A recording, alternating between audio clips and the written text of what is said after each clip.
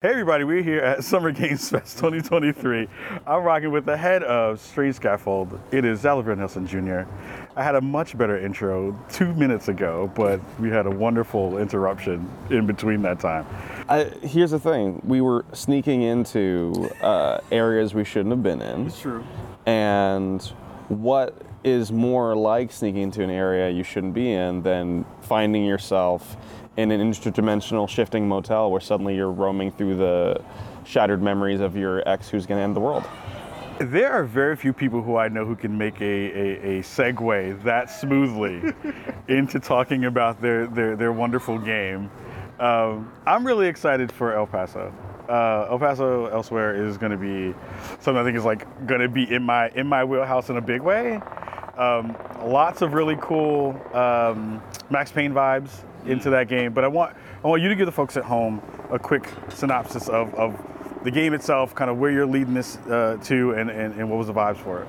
So you're looking at a throwback supernatural third-person shooter, Max Payne vibes, but you're fighting a army of werewolves and haunted suits of armor and these other classic supernatural creatures in this haunted motel. This motel that is also itself shifting through different biomes as you're trying to reach your ex at the bottom, the Lord of the Vampires, Dracula, who is about to conduct a ritual that will end the world. So you, on this one-way trip, because reckoning with the reality of what it would take to have, pills to get you through that experience, heal you from a werewolf claw across the chest, that's also a toxic concoction. You're gonna die by the end of this either way. So the question is, what do you do with this portion of life you've got? So you're on this one-way trip. You're going down, you're processing your relationship trauma as this is occurring, and it's just a real cool classic shooter with these banging original hip-hop album beats that we put together, as well as stylish neo-noir cutscenes and that core beloved action from third-person shooters that we've kind of lacked in previous years, because the third-person shooters had so much evolution as a genre, and that's rad, but a game where you don't have a skill tree that you're looking at as soon as you get past the first couple minutes, hours, that is about delivering you this experience and challenging you and showing you new shades of what the game can be through amazing level design and what the developers have done with those core pieces. That's what we're bringing back and hoping to bring back in a big way with El Paso Elsewhere. I mean, the thing I love about the way you just described that too is like the foundation of you're gonna die at the end of this, and that premise of what do you do with the time that you have. I don't know if I'd try to find my ex. That would I don't know if that would be the way I would spend that part of this portion of that life, but I like the fact that this is the premise and the foundation of what this is, that is wrapped around something that is very familiar for folks who are in our bracket of gaming life, to be able to kind of know what that third-person shooter feels like. What was some of the kind of like initial impetus for not only the kind of let's do this in this kind of style where you have a little bit of that slow-mo third-person space there, and of course the story itself of like where does that come from and come into this equation, because that is a premise that is one that is very different than most in this genre.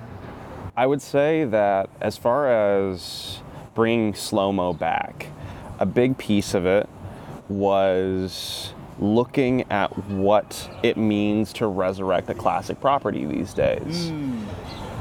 If you have a deeply exciting story to tell and a new take on a character, and it in some way, shape, or form can touch on changing the race of that character, people would lose their gosh dang minds. So the very, very origin of it was I wanted to do a parody of Max Payne called Pill Cop, which is just the exact stereotype of what you think Max Payne is coming in on it. And I was gonna, for poops and giggles, make the main character black. And what changed the direction of it from being just a parody to being really taken seriously is honestly the Strange Scaffold philosophy. We don't ever just kind of take someone else's formula and run with it. Yeah. It's a lot of synthesis. It's a lot of looking at things like that Constantine scene where suddenly it's top down and it's like fucking Hotline Miami. Years before Hotline Miami, we're looking at the music we listen to, the hip hop, the existential violence, and the driving motivators that you can get into it. We're looking at neo-noir instead of noir and the potentials for storytelling, and we are just collectively saying, you know, we love Max Payne, but Max Payne is a game that exists. How do we give people who loved this foundation something new to fall in love with, a new character, a new universe to dig into? And El Paso Elsewhere was born. Specifically, though, the X subplot, I have to credit to my mom. She's also the reason that an airport for aliens currently run by dogs has the plot that it does, because one thing that she harps on is like, every story needs to have a love story. I don't care what it is. Every story needs to have a love story, because otherwise, why would I care? Why would I care? And I'm getting this talk from my mom for the 300th time, and it starts rolling through my head. I've already started to assemble the pieces of what of a supernatural Max Payne style game. And this thing starts to assemble itself in my head of a black monster hunter going to this hotel in the middle of the desert to stop his ex from ending the world because he's the only person who can. And here we are. Oh my God! In my most bizarre of minds, there's a small part of me was like, so how do we flip this into something in terms of its? I mean, it would be a totally different game because it would have to be. But just to whatever the machinations to get to the space where we change it from that idea of Max Payne and just call it Black Payne. And then, you're talking about everyday life, right? so you basically we just walk around with cameras and follow each other around. That would be a very third person game that we would be able to take that into. But I love, and one of the things I really appreciate about you and appreciate about the work that you do is you do have this really interesting look at and take on a lot of the classic things that we have played over a long period of time. Third-person shooter in the space of Max Payne, poker game with animals, and just like, I love the fact that you're willing to just say, this is a thing that I'm interested in, and I want to mess around with the ways that you think about this. Talk a little bit about how the kind of ethos of that has come to be. Like, I think we all are, you know, an amalgam of all the things that we have been through and seen and experienced and all those things. But I think what I love about you and your work is that you come to all of this with such a sense of love for genre, love for story, love for the space, but it comes through you as this person that is often just so, you bring such good energy to all of it. And it's so dope to see how you do this work. I'd love to know, like, when you decided to kind of get into this space, what were some of the first things that you were like, I need to flip that on its head because it needs to happen? I'd love to hear your thoughts about that. I think in a lot of these cases, when we're looking at genre subversion, the key piece for me is understanding what the core appeal of the thing is in the first place. That's what I was talking about.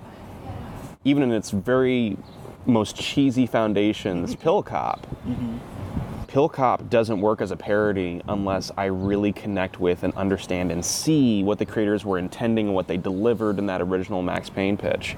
For all of our games and for what it means to be a human in general, I care so much about thinking deeper about media, what I'm seeing, what I'm doing, and how I'm associating with people on a day-to-day basis, because I want to see people in this sliver of life that we have in real life as well. We get this tiny slice of time to understand the people who we are, as well as the people we're around every single day. So when I look at a piece of art, whether or not it achieved its intended goal, whether or not it does something by quote-unquote accident, I want to know not the truth, but like the heart and soul of that thing. So I think one of the reasons that people connect with our games, despite the fact that they do end up looking so different from their source inspirations, and that it can pull in both the fans of that thing as well as people who have never touched it before, is because we're looking at, from a heart of empathy, the core appeal of the first thing and saying, what is the next step? What's our take on it? It's easy coming into a genre to be cynical and say, oh, people want some slow motion action. People want poker at the inventory again, so let's buy another few licenses and bring in some characters. Instead saying, this was created for a different reason, and this appealed to people for something else. What was that? Yeah. And then synthesizing something that delivers that same feeling in a new way. There's nothing like it in the world. It's a magic trick. And once you've been able to pull that off once, you kind of just want to do it over and over and over again. Yeah, there's a real honesty in the games that you make and the teammates. There's a real, like, in a space where a lot of folks currently are very cynical and very, there's nothing new under the sun kind of vibe. The thing I love about the work that you all do is that it doesn't feel like that, because there's this genuine honesty and curiosity about that deeper layer that you're talking about. It came from a process. It came from a lot of personal growth, because I was a homeschooled kid who was pretty smart, and I took that to the umpteenth degree. I was like, oh, I don't look at books with pictures. I don't read comics. I read unabridged classics. And I was insufferable, even in terms of my faith. And I'm still a Christian today, but my original take on that faith was this insufferable idea of separation from the people I was around, rather than understanding and love and the core connection that I feel the gospel actually teaches. And over time, emerging really from media exploration, saying, I don't listen to music, I don't listen to metal music, I have these preconceptions about the people who listen to not just music in general, but these types of music. What's actually there, though? What are the stories? What is the culture there? How do I find love and understanding for the thing, even if I still end up not liking it? It's ended up transforming me, and we do a lot to introduce that into our team culture as well. When criticism comes up of things in games culture or of a new game, we're in a very intentional process. Also, we cut off dunk cycles in the middle and say, hey, but what do people care about in this, though? Because it's very easy to say it's just blank plus blank, but what's it really doing? Or how can we appreciate how they still reach people and still giving people value, and taking out that cynicism in our own souls? That personal growth is indistinguishable from the things we end up being able to create. Yeah, that resonates a lot with me. I used to be a really terrible atheist, and then met my wife, got baptized, and then became an atheist again. But I learned so much from that process of having that, it's just, and then going back and being like, oh no, there's community here, there's love here, there's support here, it may not resonate with me in that same way that it did with all of the other folks that we were in the pews with at that point. But it was dope to be able to kind of come back out of that process and be like, no, there's a fundamental foundational thing here that is holding these dear bonds here that are pulling these people together for a reason, and how do we kind of tap into that again, which is really nice for you to hear you talk about. It feels like that is a thing that the gaming industry could really use in a lot of different ways, of like, and not in a marketing sense, right? Like in the actual like full breadth of even what we deliver to our players. I feel like players right now do not feel well taken care of, and they should, because they're being delivered, in some cases, exactly what they're asking for, but not what they need or actually want. The players say they want a bigger game, and what they might mean is they want a richer experience, but some executive or some amount of data crunching says. What that means is they want an open world action adventure that is 200 hours, and there's a place for those games, and they're rad. But the idea that what it means to, for example, support a game is always a live service roadmap delivered at launch, or to create this wave of DLC. I know there's a lot of empathetic decisions that happen on the business end as well. I'm making them. I'm in rooms with other people who are making them. I see them getting made. But I feel like right now players are identifying that as much as they're being delivered the exact games that they're asking for, the games that they dreamed that they would play growing up, both the games as well as the experiences they're having with them feel very hollow and commodified. I put coins into the slot machine and it gives me dopamine. It gives me my algorithm category that I've been assigned. And being willing to crack open that relationship a little bit and say, no, I see you, player, and I'm ready to, with you, explore all the things that games still can be, that isn't an answered question yet. And see what it means to support you in each version that makes sense for each game in a holistic way.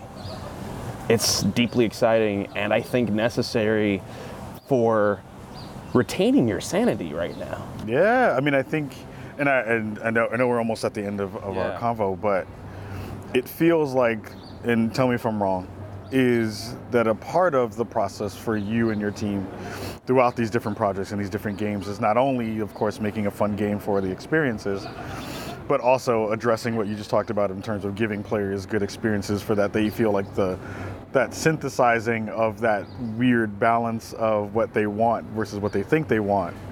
And on the other side of, as the folks on the game maker side of, let's give them what they think that they need. You're kind of meeting in the middle of giving them both of those things while doing the great unlearning, right? Which I think is that big part of the conversation too, right? It's like we're not talking to players in smart ways because we're thinking that we know what's best for them when they're giving us good information. Yeah. That great unlearning can be done through the process of giving them actual interesting projects that they can consume, right? Players are smart. Players are smart. They have an incredible insight that they don't always have the full game developer vocabulary to expressing what they love about a game, but they love the stuff that they love for a reason. They connect with things and talk about the things that they care about. And one thing I've observed is that there's this really interesting trend where we have games that sell more copies than ever, but where players have less of a reason to talk about the things they care about, because all it did was just kind of deliver them the exact carbon copy of the thing that fit the shape that they were in, as if they're a customer in Diamond or Dash, where it's like, give them a cheeseburger, give them a fountain drink. Delivering players, as a result of that observation, games that are genuinely holistically themselves and that recognize the player as holistic beings that can react for and against what they're being presented is amazing. Because you know what? I play older games a lot for research and for funsies, and sometimes I hate what I'm playing. I hate what I'm playing, or I hate a specific mechanic, but that gives me a specific emotional reaction that I can have. And I'm noticing how often in games we are shaving away edges for players to react against, in the process leaving them with nothing sandwiches. I respect my players enough to give them things that are so themselves that players can hate them. And also, on the flip side, fall deeply, genuinely head over heels in love with something that they've never seen before. And that's a testament to that self-growth. That's a testament to seeing people get it wrong, air quotes, get it wrong. And I think that, as a person who enjoys your TikTok often, one of the best TikToks in the gaming industry, I would say, it is a reflection of what I see through the vision of you living your life in that public way. It is a very genuine thing to see and to hear you say that, because I see you are doing that in the ways that you are publicly sharing your world and your life with other people. And I appreciate the hell out of that. It's dope to see people be able to be themselves in the fullest way, and that then come through their craft and their art. And it means a lot, man. I see a lot of that in you too. And when I see that from other people of color in this industry, it is an encouragement, because it can be hard to retain that. But when I see you being your joyful full self, it's honestly one of the things that keeps me going, brother. Thank you. Same. I want to leave this planet in that small sliver. And people be like, nah, that was him. And I'm okay with that. Whatever version of it is, as it morphs throughout the rest of this life, like, it brings me a lot of joy to see you to be your fullest self, and I appreciate you. We're gonna get up out of here, but I do want you to plug the game. When is it gonna drop? And all the other projects that you have in motion right now. Sunshine Shuffle just came out on Nintendo Switch and PC. Gambling animals robbed a bank 12 years ago. Find out how and why they did it so they don't get executed by the mafia. We just announced a game, a character action tactics game called Teenage Demon Slayer Society. It's one of the most ambitious, badass things we've ever built. That's something you can now wishlist on Steam, more platforms TBD, TBA. And finally, El Paso Elsewhere. Yes. The big release of our year comes out this fall, sooner than later, and you can play that on Xbox Series XS and Xbox One and on PC when it launches. You're in for a very potent treat, and it's gonna come with a full-on original rap album, complete. I'm not just talking beats, I'm talking lyrics, I'm talking hooks you hum in the shower. Let's go.